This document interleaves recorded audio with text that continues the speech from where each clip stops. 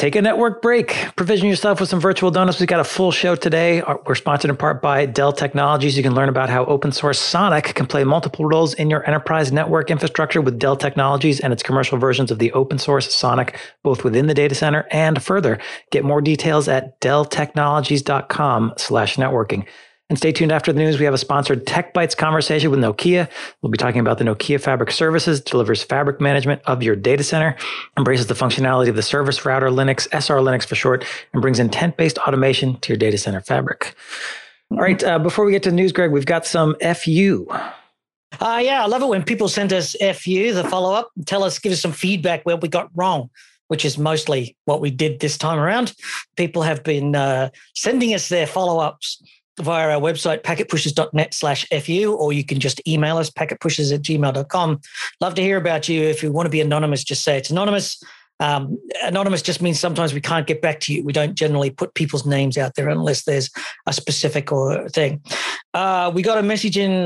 We talked last week a lot about DPUs, Docker, and open source. So this is the idea of SmartNICs stepping up to being data processing units, and then running and talking last week about Nvidia's Docker API to access the functions. And I did call out during the discussion that this is Nvidia's proprietary API, and got someone emailing in here saying these specialized cards need some sort of programming interface, and I'm not sure we're there yet. The older generation cards had some okayish BPF support for packet processing offload, but only some vendors had good support.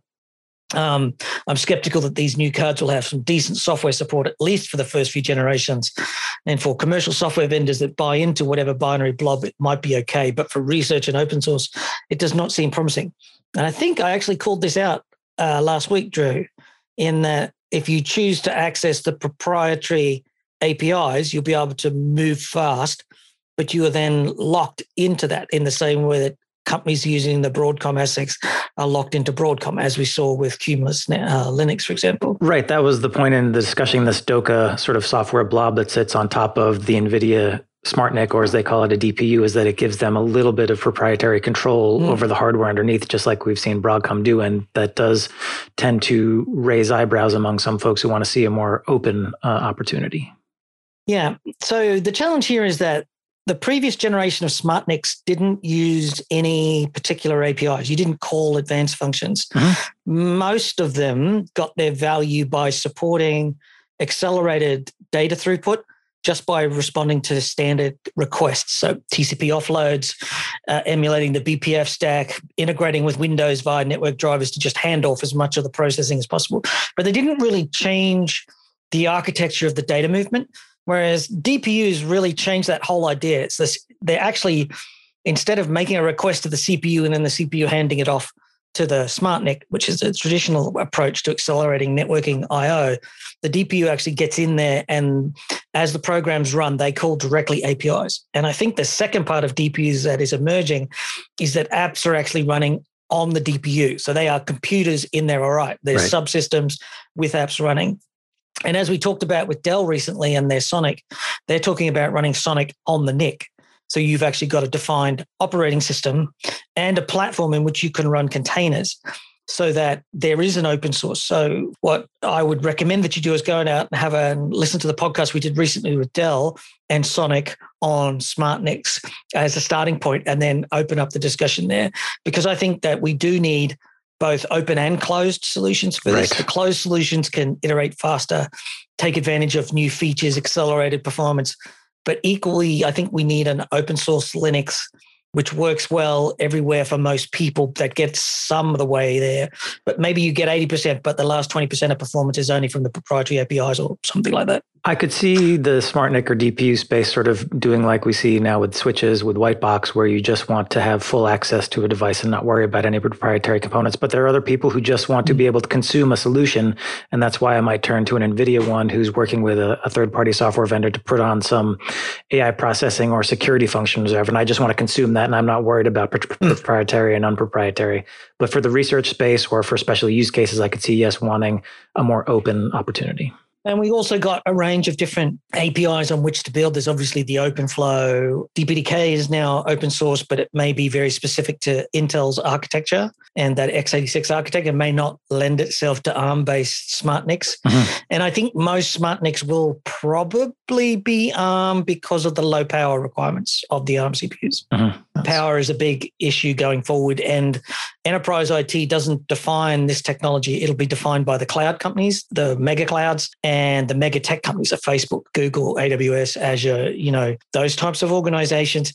And for them, power is more important than like consumption of electrical power is actually the overriding issue. And they go to substantial efforts to reduce the power consumption for the output that they can get. They would sacrifice processing power or throughput if it meant using less watts overall. Makes sense.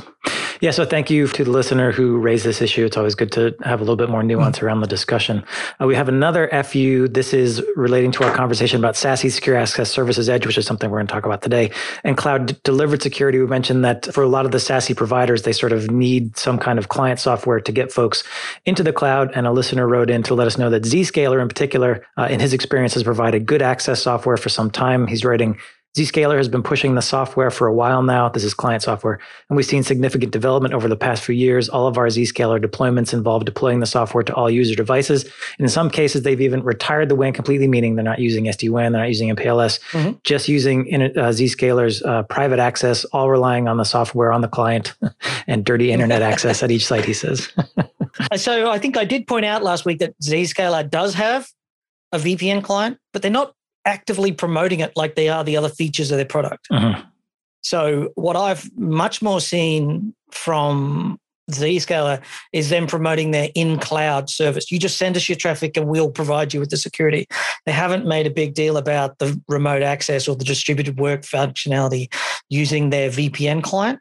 And we've done sponsored shows with them. And again, they've taken the chance to emphasize the cloud nature and the fact that their footprint is in the cloud, they're cloud-centric. And that was what I was alluding to last week. I wasn't saying that they didn't have one, or if I did, then I didn't mean to, because I do seem to recall definitely saying they have a VPN client, but they don't promote it very much.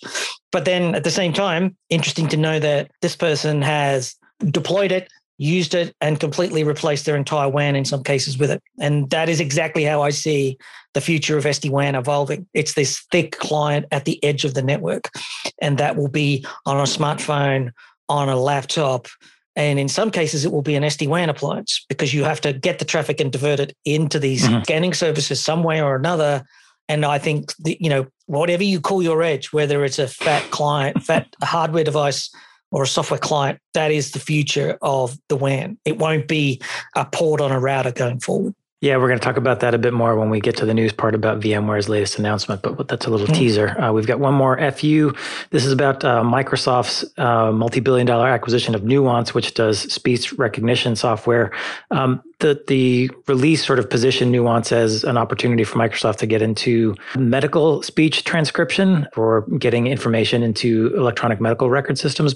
And we sort of wondered about the validity and how well it worked. And we've got somebody writing in to say that they think Nuance actually is better than maybe we gave it credit for. Yeah, there's a couple of articles they linked to. Somebody also sent in one about a medical, but we didn't carry that article forward. And they said apparently in the last 2 years, Nuance has really made strides forward based around their AI and how they're training the speech patterns instead of using the way that they used to do it than the way they're doing it now, that they've really made a huge step forward in medicine, particularly in transcribing doctor-patient conversation straight into the medical records. And maybe that level of quality or that specific thing has value to Microsoft.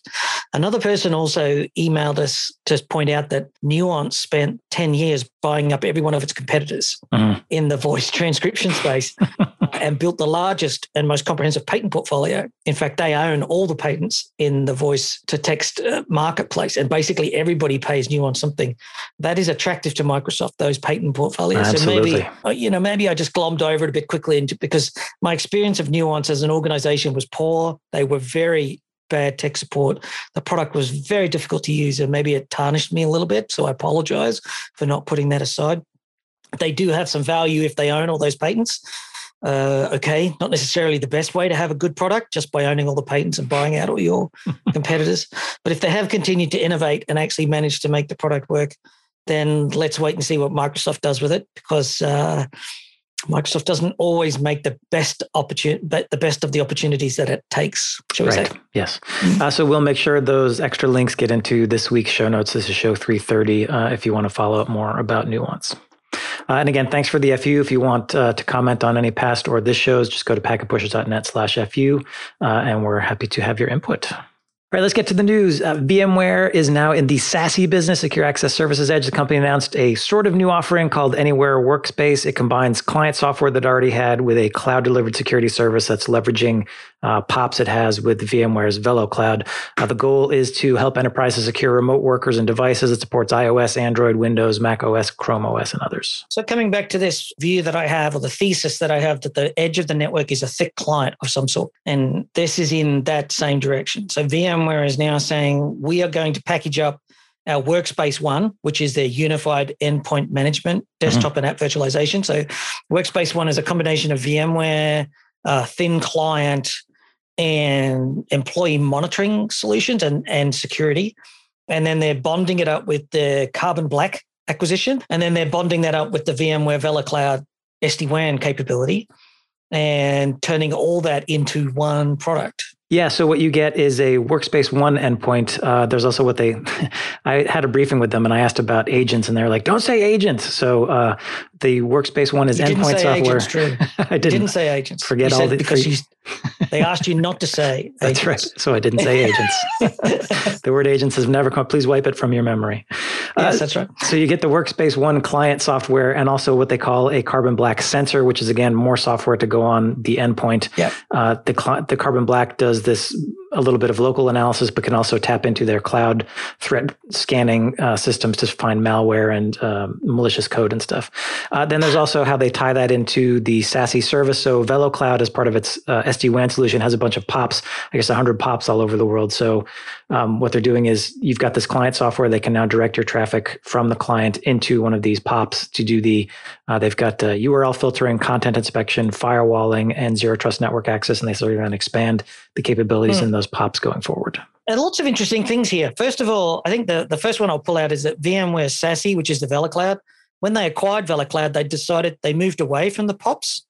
VeloCloud was one of the first organizations to trunk the traffic into the backbone. Right. And I think if I remember rightly, VMware really deprecated that and didn't want to do that for a while and said, we don't want to talk about that anymore. We're not going to continue forward with that in the product. And now all of a sudden it's come back, because that is definitely de jure at the moment, having that global networks points of presence and send your traffic in, and now you can apply security to it. You can scan it, you can log it, you can route it anywhere on the internet, you can optimize it, a whole bunch of things, right? Right. So there's a pivot inside of the VMware VeloCloud SASE type of product. I think the other thing that goes in here is because VMware is taking what is previously 3 separate products and trying to bond them into one. Yes. And I think this is well overdue. These products, it was clear 2 years ago, as soon as SASE came around, that the edge of the network was going to be fat. It was going to have VPN clients and hardware appliances, and the security was going to be deployed there. And that's going to include thin client remote access. So if you choose to have whether you're using thick clients at the edge and running Microsoft Word and browsers on the computer, or whether you're running thin client, accessing some sort of remote desktop capability in the data center, all of those things need to be possible. No company is thin client only. They're usually thin clients and fat clients, or a combination. They run legacy apps in the thin clients. Right. And people run other things. And so this is a recognition that this is what customers are doing, and it shouldn't be multiple products. I shouldn't have a half a dozen licenses and spend months of my life negotiating what am I going to buy, and 3 different. This should all just be one product. And I think VMware is taking a step in that direction here. Yeah, I think this is a smart move for VMware to look around and see what they've got and say, yes, we can now move into this market that is very popular and very hot. The one thing I think to be aware of is that it's still a little bit of a mishmash. So Workspace ONE is one separate package. The Carbon Black sensor is another separate package. They have to be downloaded separately, but VMware does say Workspace ONE as a device management solution can then sort of take over the Carbon Black sensor and manage it for you. But it's not quite a fully integrated product yet, to my mind. Yeah, but that's where they'll have to go. I'm sure they will. This is a problem for big companies. They can't do that. They can't if you've got 3 different products and you're trying to turn them into one, they naturally resist that. Right. They don't want to disappear. They've got profit lines and bonus plans and executives who don't want to work, and they want to be in charge, and the other executive want that sort of big business stuff. And unless the VMware executive team really comes out and says, no, this is one product, you are one profit bottom line. There's a saying from in the cloud industry is that your technology product is a reflection of your internal organization. And as long as VMware has these separate business units, these products are never going to integrate. Cisco's got the same problem. Right. HPE got rid of its problem by getting rid of all the big companies that wouldn't integrate, like just threw them all over the fence.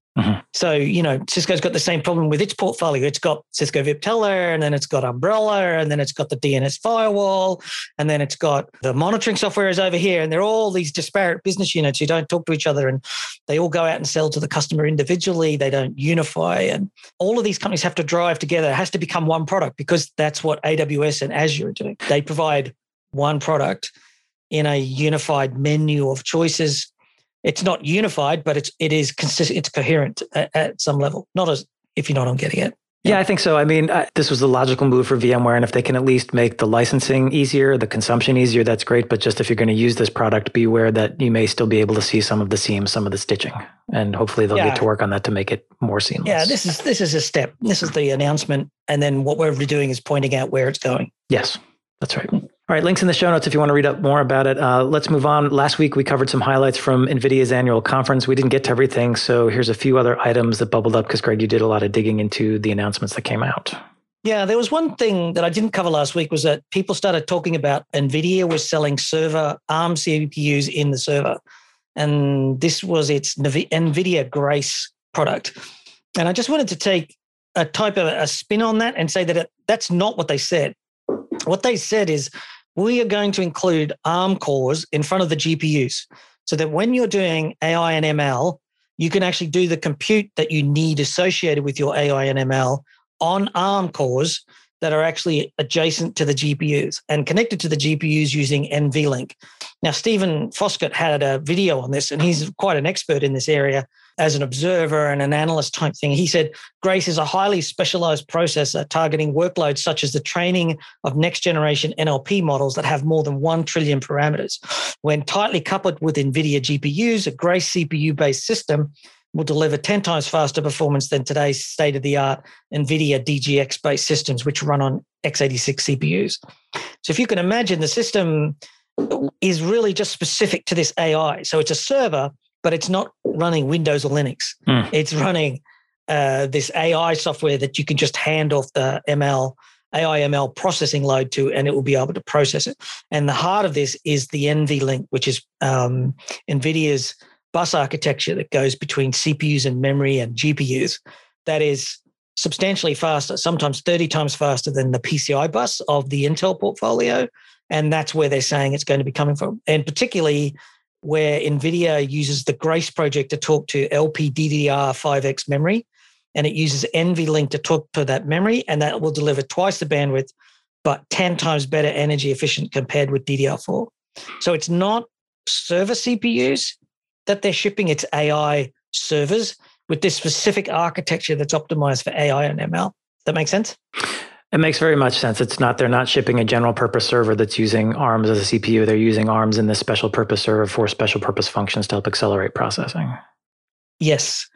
Almost like the same idea as what the SmartNIC is, if you want to think about it like the DPU. Right. The DPU is a computer in its own right, and it's got its own hardware architecture. It's got an ASIC doing the packet forwarding. It's got a ARM cores and a flash drive and memory modules so that you can run apps on it. Conceptually, this is kind of similar, except it's the whole server. You're using ARM CPUs in there, but they've got a completely different internal architecture. So not immediately obvious what's going on there until you dig away at it. And NVIDIA hasn't actually introduced an ARM server for the data center. They've introduced an ARM server for AI, which would be in the data center, but it's not a standard data center server, if you like. Right. Okay. The other thing about that happened that I didn't get to touch on last week, and I wish I had have, notably not mentioned at all during last week's NVIDIA conference, was Mellanox switches and Cumulus networks. Nothing. Ouch. Which I thought was pretty interesting in that, they've made all that acquisition there, but they did do a lot of talking about this rack scale architecture idea. So remember, I just talked about this AI-based server. Mm-hmm. Nvidia doesn't just sell a server to do AI. They sell them at a sort of like a rack at a time, and you buy clumps of servers with clumps of storage and really high I/O. And I suspect that Nvidia is working on the Mellanox Cumulus networking portfolio to make it fit into that. And it might only ever ship as part of that, perhaps. That could be. Yeah. I mean, I guess I will say that I take your point that they didn't spend any time talking about switching or a network OS, but Mellanox did get its points in because NVIDIA spent a lot of time talking about the Bluefield DPUs, which is a Mellanox product. So it may have been very much on the DPUs because that's very adjacent to their AI. Getting 400 gigabits per second off their AI servers, absolutely, a feature and something to announce. But I suspect, what are you going to do? Plug them into Mellanox switches, which, by the way, don't do 400 gig yet, although they have a switch, an ASIC in the pipeline that can do 400 gig. So maybe we'll see something later this year. And there's always next year. Mm-hmm. Okay, so one last note on NVIDIA. The UK government is temporarily halting NVIDIA's purchase of ARM from SoftBank. The BBC reports that the UK's Independent Competition Authority is studying the transaction and will deliver a report before a decision will be made on the purchase, whether to let it go or to try to block it. So I think I indicated at the first announcement that NVIDIA was buying ARM, that it was unlikely that they would be able to, and that the reasons for that would be complex, in part because the ARM CPUs are just in so many different companies' technologies, like Apple and Samsung, and the ARM CPU is licensed technology and it's embedded everywhere. I imagine that even if the British government, which right now sees ARM as a key player in the technology market, and it doesn't want to see that tech leadership go somewhere else. So the current UK government, leaving Europe, claiming that it can now make jobs in the UK and take control of our destiny. We're not answerable to the EU system, which would have just blithely waved goodbye to it off it went. They can now actively intervene and say no. And the UK government here definitely wants to be seen as a tech leader, just the same as the US government is making all sorts of gum flappy noises about, we tech and blah, blah, blah. We're going to make sure that we're a leading tech company. Well, I think the UK government's going to do the same. But also keep in mind that the Chinese government has a say here, right? In that there are ARM operations in China, and convincing the Chinese government to sell ARM to Nvidia, which is a US company, is also a tall ask. Yes. So my gut feel here is that Nvidia wants to buy ARM, but it won't be able to. And this is just another roadblock, and probably an immovable roadblock that where they can't get past. Oh, are you confident enough to put that on the prediction spreadsheet that it won't go through? Yeah, I think so. I think the UK, I'm not totally confident here. This is not a gold-plated. Politics is a it's a fluid dance. It's a fluid situation. It's possible that Nvidia could offer something to the UK government, like we'll set up a fab, a silicon factory somewhere in the UK, or something like that. Right, or promise to make sure that ARM's headquarters stay in Cambridge, where it currently is, instead of moving to the US or something like that. Yeah, but that's not going to fly or whatever. I think it has to be more than just we promise, pinky swear, right, sort of thing. It has to be a bit more substantial. Sure. And who knows how it would work. But I think the Chinese government has to pass that. I think the Indian government also has to pass it through its competition. I would suspect that the momentum is against them. Okay, well, this is definitely a story we'll be revisiting. Yeah. All right, there's also a story we're covering on the rich communication services, which I guess is intended to be a successor to SMS in the messaging space. Yeah, this has been around for a long time, and I believe we talked about it. It's been a year or so since we last talked about this, Drew. And my prediction at the time is that RCS will fail because it is in the network. And the thing that I've learned in the last 20 years of networking, perhaps, where I was sort of thinking, is whenever we do a technology that's in the network, that is built into the 5G network or built into the switches and routers it always fails somehow. It's like BGP. It atrophies, it's static, and it can't easily be changed. And RCS was intended to be a successor for SMS. It was mooted about a decade ago or longer. And the last incarnation was a cross-carrier messaging initiative, which was a forum for the US telcos to get together and agree to interoperate their RCS. And you can see where this is going right at this point. Interoperable RCS deployments between telcos, and it just went nowhere. So the whole point here is that I believe that RCS has been a move by Google in particular, who put support for RCS into Android. And I think it's because governments have been saying, we want to have open, accessible messaging, just like we have an SMS that we can tap at any time. So lawful intercept. Yep. And people said, well, we can implement a successor to RCS, and then we can put that out there, and then customers can use that instead of using WhatsApp and iMessage, all these. And of course, by the time this has all come around, and the telcos don't really want to have to implement RCS servers inside their network, they've got to buy software and deploy it, and then upgrade all of their 4G towers to support the RCS signaling, right? And by the time it all came around, they went like, are we really ever going to convince WhatsApp and Twitter to go away? The answer is no. Right. Or iMessage or any other encrypted over-the-top signal, with those types of things. Yep. And I think this is sort of like another nail in that coffin. Anytime you hear anybody talk about RCS or rich communication services, just shake your head and say, that's nice. That's nice. Little pat on the head. Little pat on the head, be condescending, just a touch condescending and say, do read up.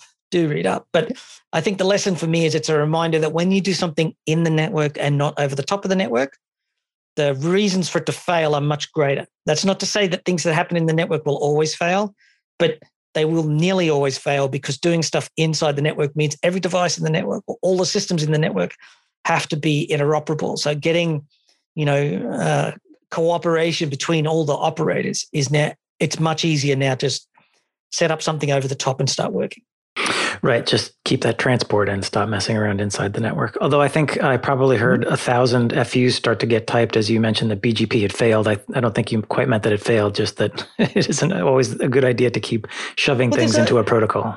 Yeah. Well, I think there's a sort of a slow realization coming across the industry that BGP is not awful, but it's not good. Right. But equally, there's a recognition that we can't change it because it's in the network. So if you want to change BGP, how are you going to change it while it still runs? Okay. Yep. And that, we just did this Packet Pushers live stream last week with Alkira, and their answer was just to build something on top of the network. Right. They're not interested in the network at all. They're just building nodes in clouds and POPs, and you send the traffic in and they'll route it around the internet optimally using their own algorithms and finding optimal paths, whether it's using cloud provider backbones or public backbone. They'll do whatever it needs to be to find the best path for your traffic and add your but they're not doing it in the network. Right. And no, it's I know every time we sit down and talk to Arma about it, he gets a smile on his face because he doesn't have to buy hardware. Right.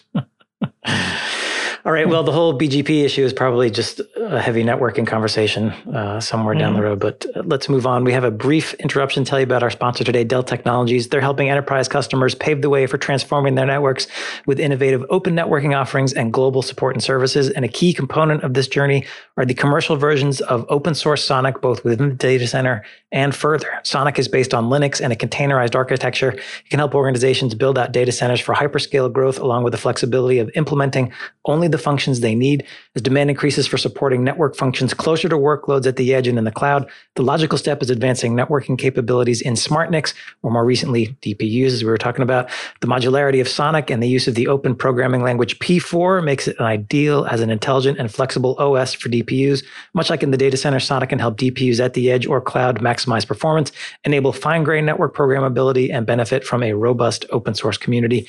If you want to find out more, go to delltechnologies.com/networking. That's delltechnologies.com/networking. And we have done some sponsored shows with Dell on their Sonic initiatives. If you want to search on packetpushers.net to get more information. We sure did. And it was a good chat too. It just sort of changed my thinking around how DPUs can work. And I like the fact that Dell is jumping into the open source angle. Right. Yeah. And giving you a supported version of Sonic, which I think is one of those things that Sonic needs to get more traction, is some support. All right, moving on back to the news. Juniper Networks, they've announced new hardware for the metro access and aggregation market, as well as a new framework they're calling Cloud Metro. The goal is to transform metro networks into a fabric to support resource pooling, network slicing for differentiated service profiles for different kind of applications, and automation. New toys, I think, isn't it? New toys, two new routers. Junior routers, who knew? Oh, hardware. So Metro Networks is a substantial market for networking products, and particularly for the networking vendors, the traditional networking vendors. And the era of Metro Ethernet for short-haul high-speed network is fading as the increases in bandwidth are changing. So we're seeing so much bandwidth at the edge of the network. And the people who operate those Metro Ethernet networks imagine that they can provide varied services. So if only they had a network that was more than just connecting endpoints together, right? If they could slice it and quass it and application recognize it, maybe they could do something that would they could charge Netflix more money for their downloads or something. Right. That's the whole idea, is that instead of just being that transport layer or the aggregation layer, they can actually add value add with this Juniper technology, which includes the hardware we talked about, but also Juniper's Paragon automation suite, which we had also talked about in a previous show. And so I imagine there's a lot of segment routing going on in there, and then the softwares, and you can create the paths. I think also we're seeing this transition from 1 gig to 10 gig fiber optic Ethernet to 100 gig fiber optic Ethernet to 400 gig and up. So you need to rotate those routers. And of course, we saw Juniper and Cisco both buy optical vendors last year, so that they can have the SFPs, like the optical modules. Mm-hmm. They supply them as part of the business. And this is a big reason for that, is because they believe that there's going to be a massive refresh in these Metro Ethernet networks from, 10 gig to 100 gig to 400 gig, and having that optics in vertically integrated will increase their total revenue take around that. But I think we'll also start to see IP fabrics emerge. So where we talked about Metro being Metro Ethernet, and then customers can either choose to Ethernet across them or to IP. So you can always route across an Ethernet segment if you choose. Right? A lot of customers just didn't actually think of that and just thought, "Are you giving me Ethernet? So I'd better Ethernet." I think increasingly what we're going to see is that it'll be replaced with an IP, but an IP over DWDM. And I think these routers are a step in that direction, where they start to move to having DWDM edge connectivity as well in their plans. Yep. Just a note on the routers. There's 2 new routers in the ACX family. The first is the 7100 48L. It's got 10, 25, and 50 gig Ethernet on service ports. And the 7100 32C has fan-out density for 100 and 400 gigabit Ethernet. And both these are 1RU routers running Broadcom silicon. More bandwidth solves all problems, Drew. That's absolutely right. I say that all the time. I think you're right. All right, moving on. iTential, they compete in the network automation space. They announced a $20 million Series B investment. iTential competes with Glueware, Anuda Networks, Apstra, and others. The company says it's going to use this money to drive out its core offerings and build out its SaaS capability. And iTential was founded in 2014. This B round brings its total VC funding to date to $25 million. And this is a $20 million investment. So iTential got where it was on a fairly tight budget. Drew. Yeah, $5 million. That's not bad. $5 million for, to get to Series A is really quite tight. And they've got a nice little portfolio around the automation and leaning into the orchestration aspects. We've done a number of shows with them. And I think the product's really interesting. And the need for automation and orchestration remains high.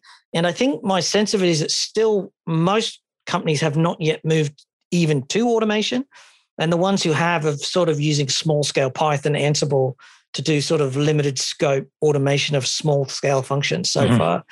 And I think there's so much more potential for this market to really emerge. And when customers start to realize that it would be easier to lean into an expertise of somebody who does this all day than to do this yourself. So I think iTential's got good chances of making it here. And obviously so do investors, because they gave them some more money to do exactly that. Right. 4 times the first round of investment. So that's an encouraging sign, I think.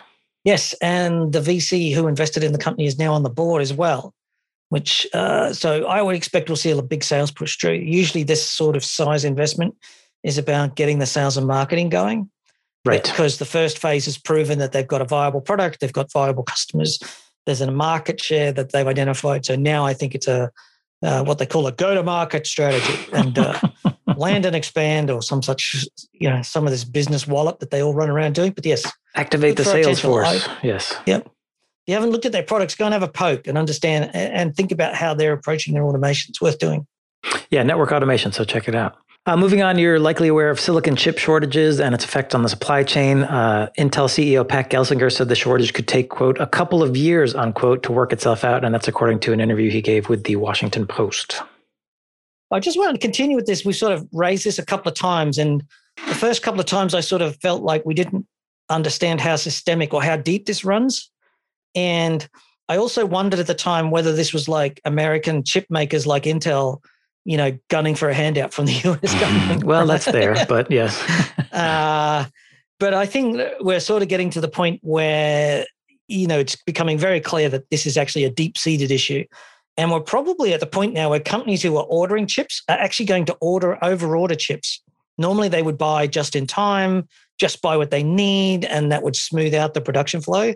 But as soon as you get the shortage in supply or even rumors of shortage in supply, companies will always order a bit more, 20% more, 40% more, and that'll compound the problem. So all of a sudden, all the capacity disappears. Yeah, they also interviewed someone else in the story who said that companies are making multiple orders with multiple suppliers just to ensure that they actually get what they need, which again compounds that problem because which order is actually going to go through. So you've got people ordering more than they need and also ordering more than they need from multiple suppliers, which again feeds into this whole issue. So take, for example, car companies, car manufacturers. Yeah. Some of the car manufacturers here in the UK this week just announced that they're going to be idling their plants because they've run out of chips for certain items inside of their cars. Yes, same in the US. Really simple chips, the ones in odometers, the ones that do the show your current speed and all that sort of stuff. Yeah. And they're like 50-cent chips. They're wow. hugely complicated or sophisticated, all front end. These are just fairly basic everyday chips that are just not being manufactured because there's not sufficient capacity. And there's a whole range. So I just want to continue to push with this. The impact of this is yet to show up, I think, for most enterprise customers and may never.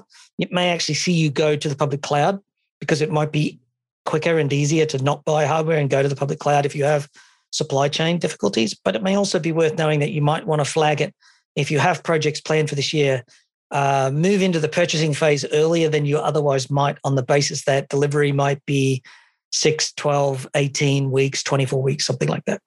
Yeah, and even if it doesn't necessarily affect the networking industry, it's definitely affecting the automotive industry around the world, medical device manufacturers, gaming systems. So, the first two are very critical to our infrastructure. So. Yeah, it's just one of those things. Yeah. I just keep flagging with the information that I've got. If you check out the links in the show notes, you can see the source information from what we're extrapolating or providing some analysis and review and, how we come to our thesis. So there you go. This also does tie into this whole broader push in the United States for more homegrown silicon manufacturing capabilities. And as you mentioned, Greg, the homegrown U.S. companies are looking for the government to step in and make some investments in this space to spur that growth. I don't know why they can't do it themselves, but yes, they're looking to the government for some money. Free money is free money, Drew. But the EU has the same issue. It also wants to see some of this technology developed in Europe, and so it's going to become an interesting political football as we go forward. Yeah. All right, let's finish up with a little bit of space networking. There's a thoughtful blog post on the AppNix site about the unintended consequences of successful space-based broadband services. So the simplifying the blog post down, once space networking arrives, as Starlink has done and certainly shows great promise, which yet to see the final product and we're yet to see what it looks like under load, and there are viable questions about how it works. This article sort of digs into those a little bit and says, if you can get okay, not really very good, but okay space networking, does that stop you building out broadband using trenching fiber into the ground or hanging it on poles? And the answer there is, of course, if you're a very rural, Starlink is wonderful. If you're right on the edge of a major built-up area and they're just starting to build out some broadband to your houses and people start putting in Starlink because they can get it going today, do the broadband carriers actually then go and trench fiber into the ground and copper to the last mile? Or do they just when they have to compete with Starlink? That's an interesting point.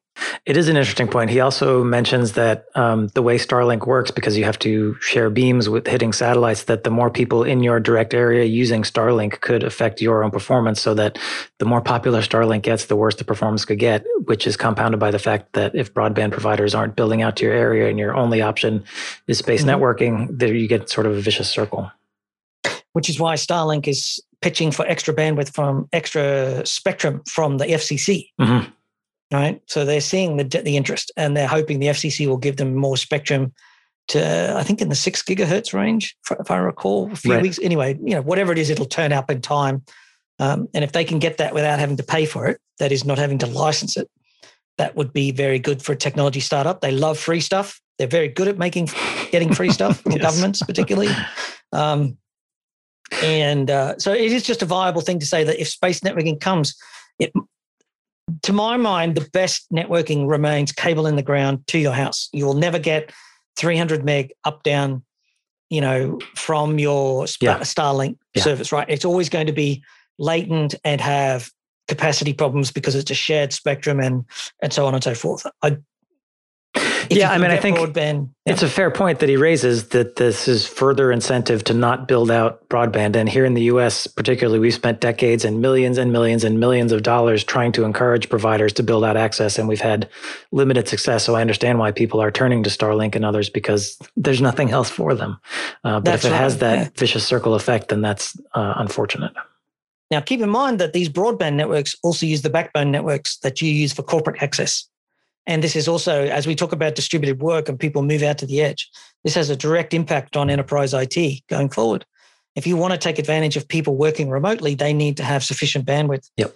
I question whether Starlink is sufficient at scale over time. There is reasons to doubt that Starlink can, offer the sort of low latency access you need to do remote work. Right. So if you're thinking of decamping to a ranch in Montana to write your software, you definitely consider the implications here. Yes, Starlink might work today, but in 3 years, maybe it doesn't. Yeah, it's unproven in that sense. So what bets you make, you should be careful what bets you make. All right, links in the show notes as always if you want to find out more for yourself. That does wrap up our news portion of Network Break. Stay tuned. We've got a sponsored Tech Bytes conversation with Nokia. We're talking about Nokia Fabric Services and how it automates data center fabric management. That's starting right now. Welcome to the Tech Bytes podcast from the Pack of Pushers. Operating a data center fabric is a substantial operational challenge. Automation is proving that reliable, fast change works and delivers real business value. We've been talking about this software operation of networks for a while, and we're well into the cycle now where people are using it, and they've been deploying these software tools and showing real returns to the business and also a better lifestyle for engineers. Nokia Fabric Services System embraces this software transition to deliver fabric management of your data center network. Fabric Services System, of course, embraces the functionality of their Nokia Service Router Linux, or SR Linux for short, and brings intent-based automation to your data center fabric. I'm speaking with Phani Gandhi about Nokia Fabric Services System. Let's get straight into the details. Phani, for modern, highly scalable data centers, we've seen a lot of this, and this is this high density 40, 100 gig type stuff. What are the drivers that you think are for a good fabric automation solution? Yeah, the good drivers is, this is not a new term. A lot of things have been talked too much by various vendors and kind of been coined by one or two large vendors. But when you look at the larger automation at scale problem, there is technically no other way than delivering automations via intent.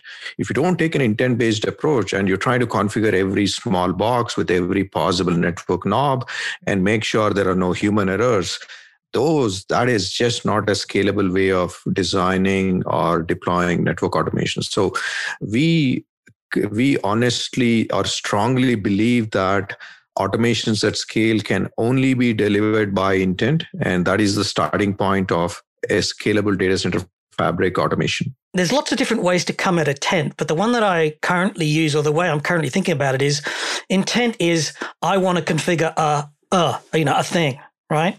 And at the end of the day, you can boil it down, and there might be a few different ways to configure it, but you're going to configure it a way for me. That's intent. I want this outcome. I want this server connected to this VLAN, which is in this EVPN, and you're going to go and just do that for me. That's a simple description of intent. That's correct, Greg. Just focus on the what, and how it is done is up to the implementation of the intent-based automation system. And in our case, we explicitly tried to make sure that we take an abstract intent approach. What it means is that the guy who is sitting in front of our automation platform and trying to automate a large scale data center network, he doesn't need to know the lowest level of networking knobs and only focuses on, let's say, physical aspects like just tell me how many racks you're trying to build this fabric for. Mm-hmm. And that is good enough for us to build all the way from day zero design topology and actually deploying it with zero touch, end-to-end underlay, as well as in going forward for all the overlay part of the aspects as well. But the technology that's underneath this is all standards. Is that right? So you're using SR Linux, Nokia's SR Linux, which is the new operating system with standard EVPN type constructs. It's just the software doing what I think of as the tedious work of doing that. That's correct. So Greg, not only we try to comply to what I call as open on wire, meaning anything that goes under the wire has to be standards compliant, whether it is data plane, like what VXLAN encapsulation we use, or any other future MPLS or segment routing encapsulations we will use, versus any control plane. Everything has to be standard based and it has to be open on wire. Absolutely, I like that idea, really, because the software is then, if you wanted to, you could find that maybe you want to change away from something, or you want to be able to understand what's happening in the actual switch fabric itself, and you want to see what the MPLS EVPN looks like. You can go down there and show the commands, and you can get that feedback if that's important for you. But it's standard common skills. It's not some proprietary protocol doing its thing. That's correct, Greg. Basically, trying to balance out the ability to deliver some easy buttons so that the day-to-day life of the operator is simple. And more importantly, you got to make sure that the human error is reduced. Try to drive the human error to as close as possible to zero. Because, people think sometimes automations is about saving man hours. I mean, I've been spending like 15 years on data center side of the market. I've worked with all the Wall Street and various large enterprises. I won't take the name of the customer, but let's see, one simple human error triggered like close to $10 million of loss. Mm-hmm. So the automation angle is not just about reducing the man hours. Keep in mind, when the vendor tests, qualifies, and delivers an automation for a given fabric, the customer is going to inherit the less human errors also. So that's one of the key value add I think people miss. It's not just about, hey, give me a scripted automation versus we have a sophisticated automation that we call as fabric services. Yeah. What's the difference, Yeah.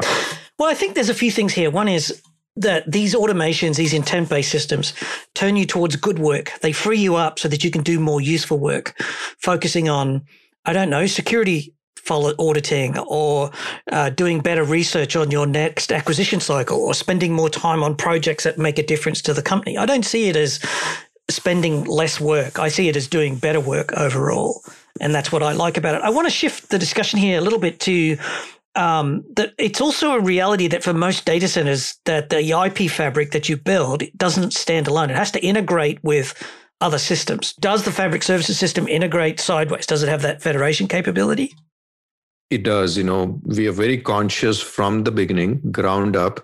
We basically have to make sure that we can coexist with the surrounding ecosystems. And typically, I take the examples of any software-defined data center platforms like a VMware or an OpenStack or a Kubernetes. And in these ecosystems, the network is only one of the citizen over there. So you need to not just deliver your networking part, but you also need to tightly integrate with the surrounding ecosystem. That's when the customer really gets the value out of it. See, Greg, if I define the overall intent, what does this conceptually mean to an engineer to engineer? It's what is intent is, hey, look, I have a desired state. That is my intent. And I want to drive the network towards that desired state. If the current state is equal to the desired state, you're good. Yeah. If the current state has deviated, I need to do my best to make sure that I will basically enable the kind of automation that will drive towards making the current state equal to the desired state, right? Right. Yeah. Now, where exactly is the desired state coming from? Actually speaking, it's coming from the application workloads. So you need to better understand what is the desired state for those given applications that are getting onboarded.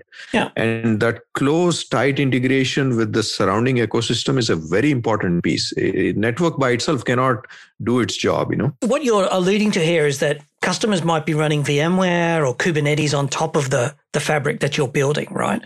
And you want the Kubernetes containers, you've got some sort of service mesh, or maybe you're using Kubernetes native networking and you want to put these containers into this VLAN. Well, that means that you then have to start configuring the EVPN to move those VLANs to be where the server is. And then you might want to set up some other rules. There's a bunch of integration that you can have between VMware NSX or Kubernetes APIs so that you can actually do all that automatically or without you can capture that as intent. If it happens, then I just want my fabric to reconfigure itself.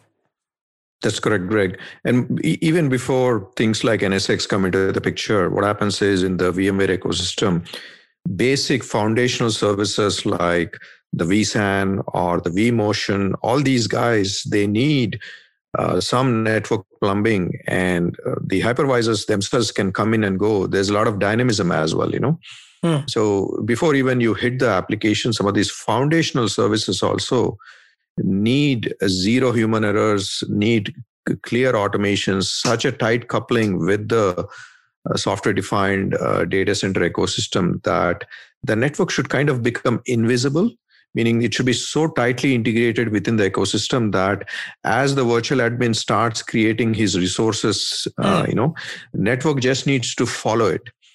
Obviously, network will become visible when there is a problem. It's fascinating to me that this idea that you could go into Kubernetes and instantiate a container and then makes a call to the fabric services system to say, I need you to present this VLAN to this system so that I can route the packets and so forth. And that just kind of happens. It's boggling compared to where we've been.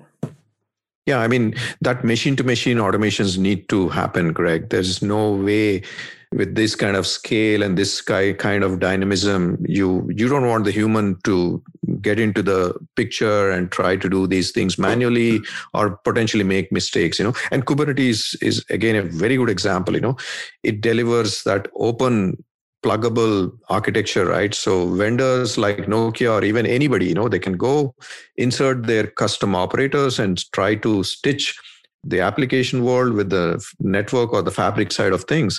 But at the end of the day, drive the application's desired state to be the current state in the network. Whatever the role network needs to play, it needs to be in line with what the application wants.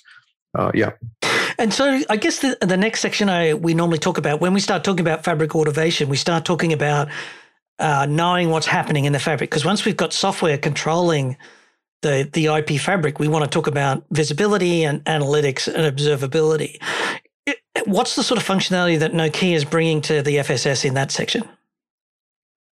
So I think we got to learn and take a page from the application side of the world. As the applications evolve to more distributed microservices, initially they focused on automations with all the moving parts. They did a good job of automations, but when observability was not done right, it was so difficult to root cause. And at the end of the day, the deployment and the day 2+ operations get affected. And the thing about Kubernetes is it ground up takes care of not just automations, but also the observability aspects of these lots of moving parts.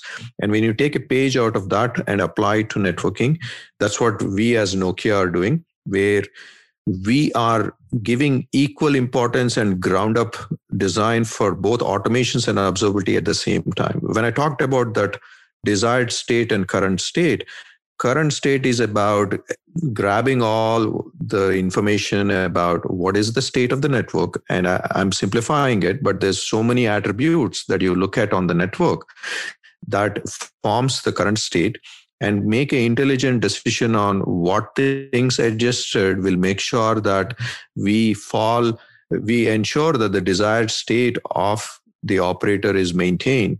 And from that point of view, Greg, you will see the usual suspects. We'll collect all kinds of metrics, all kinds of telemetry data. But how do you make sense out of it? Try to extract the insight out of it. That's going to be the key focus for us. I think another part about this too is because we're configuring everything the same way and consistently in a specific way, it gets a lot more consistent in what you want to monitor, because really an IP fabric is about some fairly consistent metrics that you want to see. You want to know, is the port up? You want to know how much percentage utilization it is. You might want to know how much traffic is flowing in a given EVLAN. You might want to know what's the CPU running on the devices. But it's fairly consistent. When you get into a modern IP fabric, the observability can be very detailed because it's very consistent. Is that a reasonable statement? It is reasonable, and that starts from the overall architectural thinking also. We are all engineers at heart, right? And all the good engineers will appreciate the simplicity in the overall scalable data center deployments. I mean, Facebook, the Lupukov draft, all those guys preach the same, right? Guys, let's simplify the overall protocol like Exotica, and for a given data center network, for a given BGP-based IP fabric, when you simplify things and you're consistently configuring every device in a same way, it allows you to monitor a bunch of metrics, and those small set of metrics will give you enough visibility to root cause majority of the problems. I wouldn't say that the observability doesn't get complicated, but believe me, the simplification starts from day zero design itself.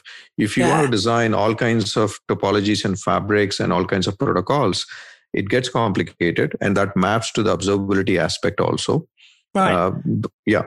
So really, this is a full intent-based networking solution for the data center fabric. It's got all the features that you would expect in this product. It's got the abstracted intent. You've got the north and southbound APIs. You've got the integration with tools like VMware and Kubernetes, so that you can do the automated instantiation via normal tools that you want to see. But it also runs on top of SR Linux. Let's just recap what SR Linux is for people who might have missed the other podcast. Say 30 seconds. Yeah, SR Linux, we took the strong routing pedigree from our SR OS, and we modeled a completely ground up new management framework, which I call it as a modular model driven. People have been delivering model driven for some time, but the modularity within SR Linux is to such an extent that you can extract information all the way to a detailed hardware table, or you can bring your own component and define new data models and extend the operating system. So if you think about it conceptually, it is like bringing microservices to the network operating system. That modular model driven not only enables an open and extendable thing, but also that modularity helps you build a loosely coupled extensions. I kind of, we've had a couple of, quite long discussions around SR Linux on the network, on packet pushes. And one of the things that struck me about it was that you sort of waited in a sense to see all the mistakes that other people have made. And you started from the ground up, like it's a fresh build. It's not a rework of a legacy technology or taking 50% or 70% of another platform and trying to strap a rocket engine on the outside of it for intent-based. This is actually a full ground-up rewrite, considering all the lessons that you can see around you, I think. That's correct, Greg. But to be very honest, it's not like we intentionally waited. Yeah. The point is, I think we were lucky enough to have an opportunity to implement at a later time, and also with help of some few large customers who were able to guide us. Speaking from the heart as an engineer, it's not like other vendors don't have the right engineers. It's the opportunity to build, let's say in 2018 or 2019, versus your operating system if it was built in beginning of 2000s. So it's when you have implemented. By that time, we already had a lot of the distributed microservices and the whole thing happening on the application side, right? So. Well, we've seen a couple of startups stumble here. Like this is, this idea of a modular container microservices architected NOS is something that quite a few companies have attempted and failed to deliver. So it is a testament to the fact that it's a double-edged sword, Greg. If you overdo it, if you overdo the microservices, you get into too many moving parts. And at the end of the day, it's as simple as this. You have to decompose, deliver a lot of loosely coupled services. And at the end of the day, you have to recompose them as a single network operating system also. Mm-hmm. So when you decompose and recompose, you got to be careful. If you overdo it just for theoretical reasons, trying to drive and deliver a GA quality network operating system is not an easy job, So Fabric Services System, it must be microservices oriented as well? Absolutely. We are not only Kubernetes, we exploit a lot of Kubernetes functionalities, and our business logic itself is a very containerized and highly distributed microservices. What does that mean for me as a customer, right? So I had plenty of vendors say to me, we're using a Kubernetes microservices containerized platform for our intent-based software. As a customer, what does that mean in terms of Fabric Services System? Does it mean it goes faster? Does it upgrade easier? What's the value there? Yeah, that's a good question, Greg. And I face that with a lot of our customers as well.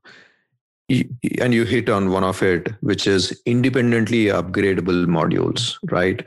Let's say you have an issue within one of the functionality, and hopefully we have done a good job of creating functional boundaries. Let's say something who is taking care of underlay is within a microservice, and something who is taking care of an overlay is in a separate microservice. So you could fix, or even when you're trying to deliver new features, the feature velocity also increases. And you still deliver high quality because of that loosely coupled aspect. But again, I go back to that, Greg. We got to be careful based on the nature of the application. You got to utilize that microservices pattern to the level where it applies. If you overdo it, let's say just because a banking company... You don't want a Kubernetes just for the sake of Kubernetes. You want to actually make sure that there's a business. So you've got to be careful to match your development engine to make sure it matches what you want to achieve in the outcome. Yeah, basically once the engineers are on the ground, they know what exact problem statement they are trying to solve. You will see a good implementation come out, and that's what we're trying to do with our Fabric services as well as our SR Linux. We understand the value of technology, but you will not find us overdoing it or just doing it for the heck of marketing reasons. Well, thanks very much to Fanny for coming on to today's show to talk about Nokia's Fabric Services System. I think that the thing that came out of this was that the whole idea of intent-based configuration is very normal now, and that there are ways to do this that can work, and that this product is got all the features that I would be looking for, that I could consider, at least in the initial phase, what we can cover in a 15-minute podcast. And you should find out more about it by reading Nokia's blog, which is Rethinking Data Center Fabric Operations. And there's a link for all of this in the show notes. If you just do a search on your favorite search engine for packet pushes and Nokia Fabric Services System, it will turn up. There's 4 links there, particularly that I used to prepare for today's show. And I thought actually that information was pretty well done. So thanks very much to Nokia for sponsoring today's show. Thanks to Fanny for coming to talk about the product, the Fabric Services System intent-based data center fabric. And as always, you can find this and many fine free technical podcasts and our website at packetpushers.net. You can follow us on Twitter as @packetpushers. You'll find us on LinkedIn. And if you could rate us on Apple Podcasts or your favorite podcatcher, that is a huge help to us. And last but never ever least, remember that too much networking would never be enough.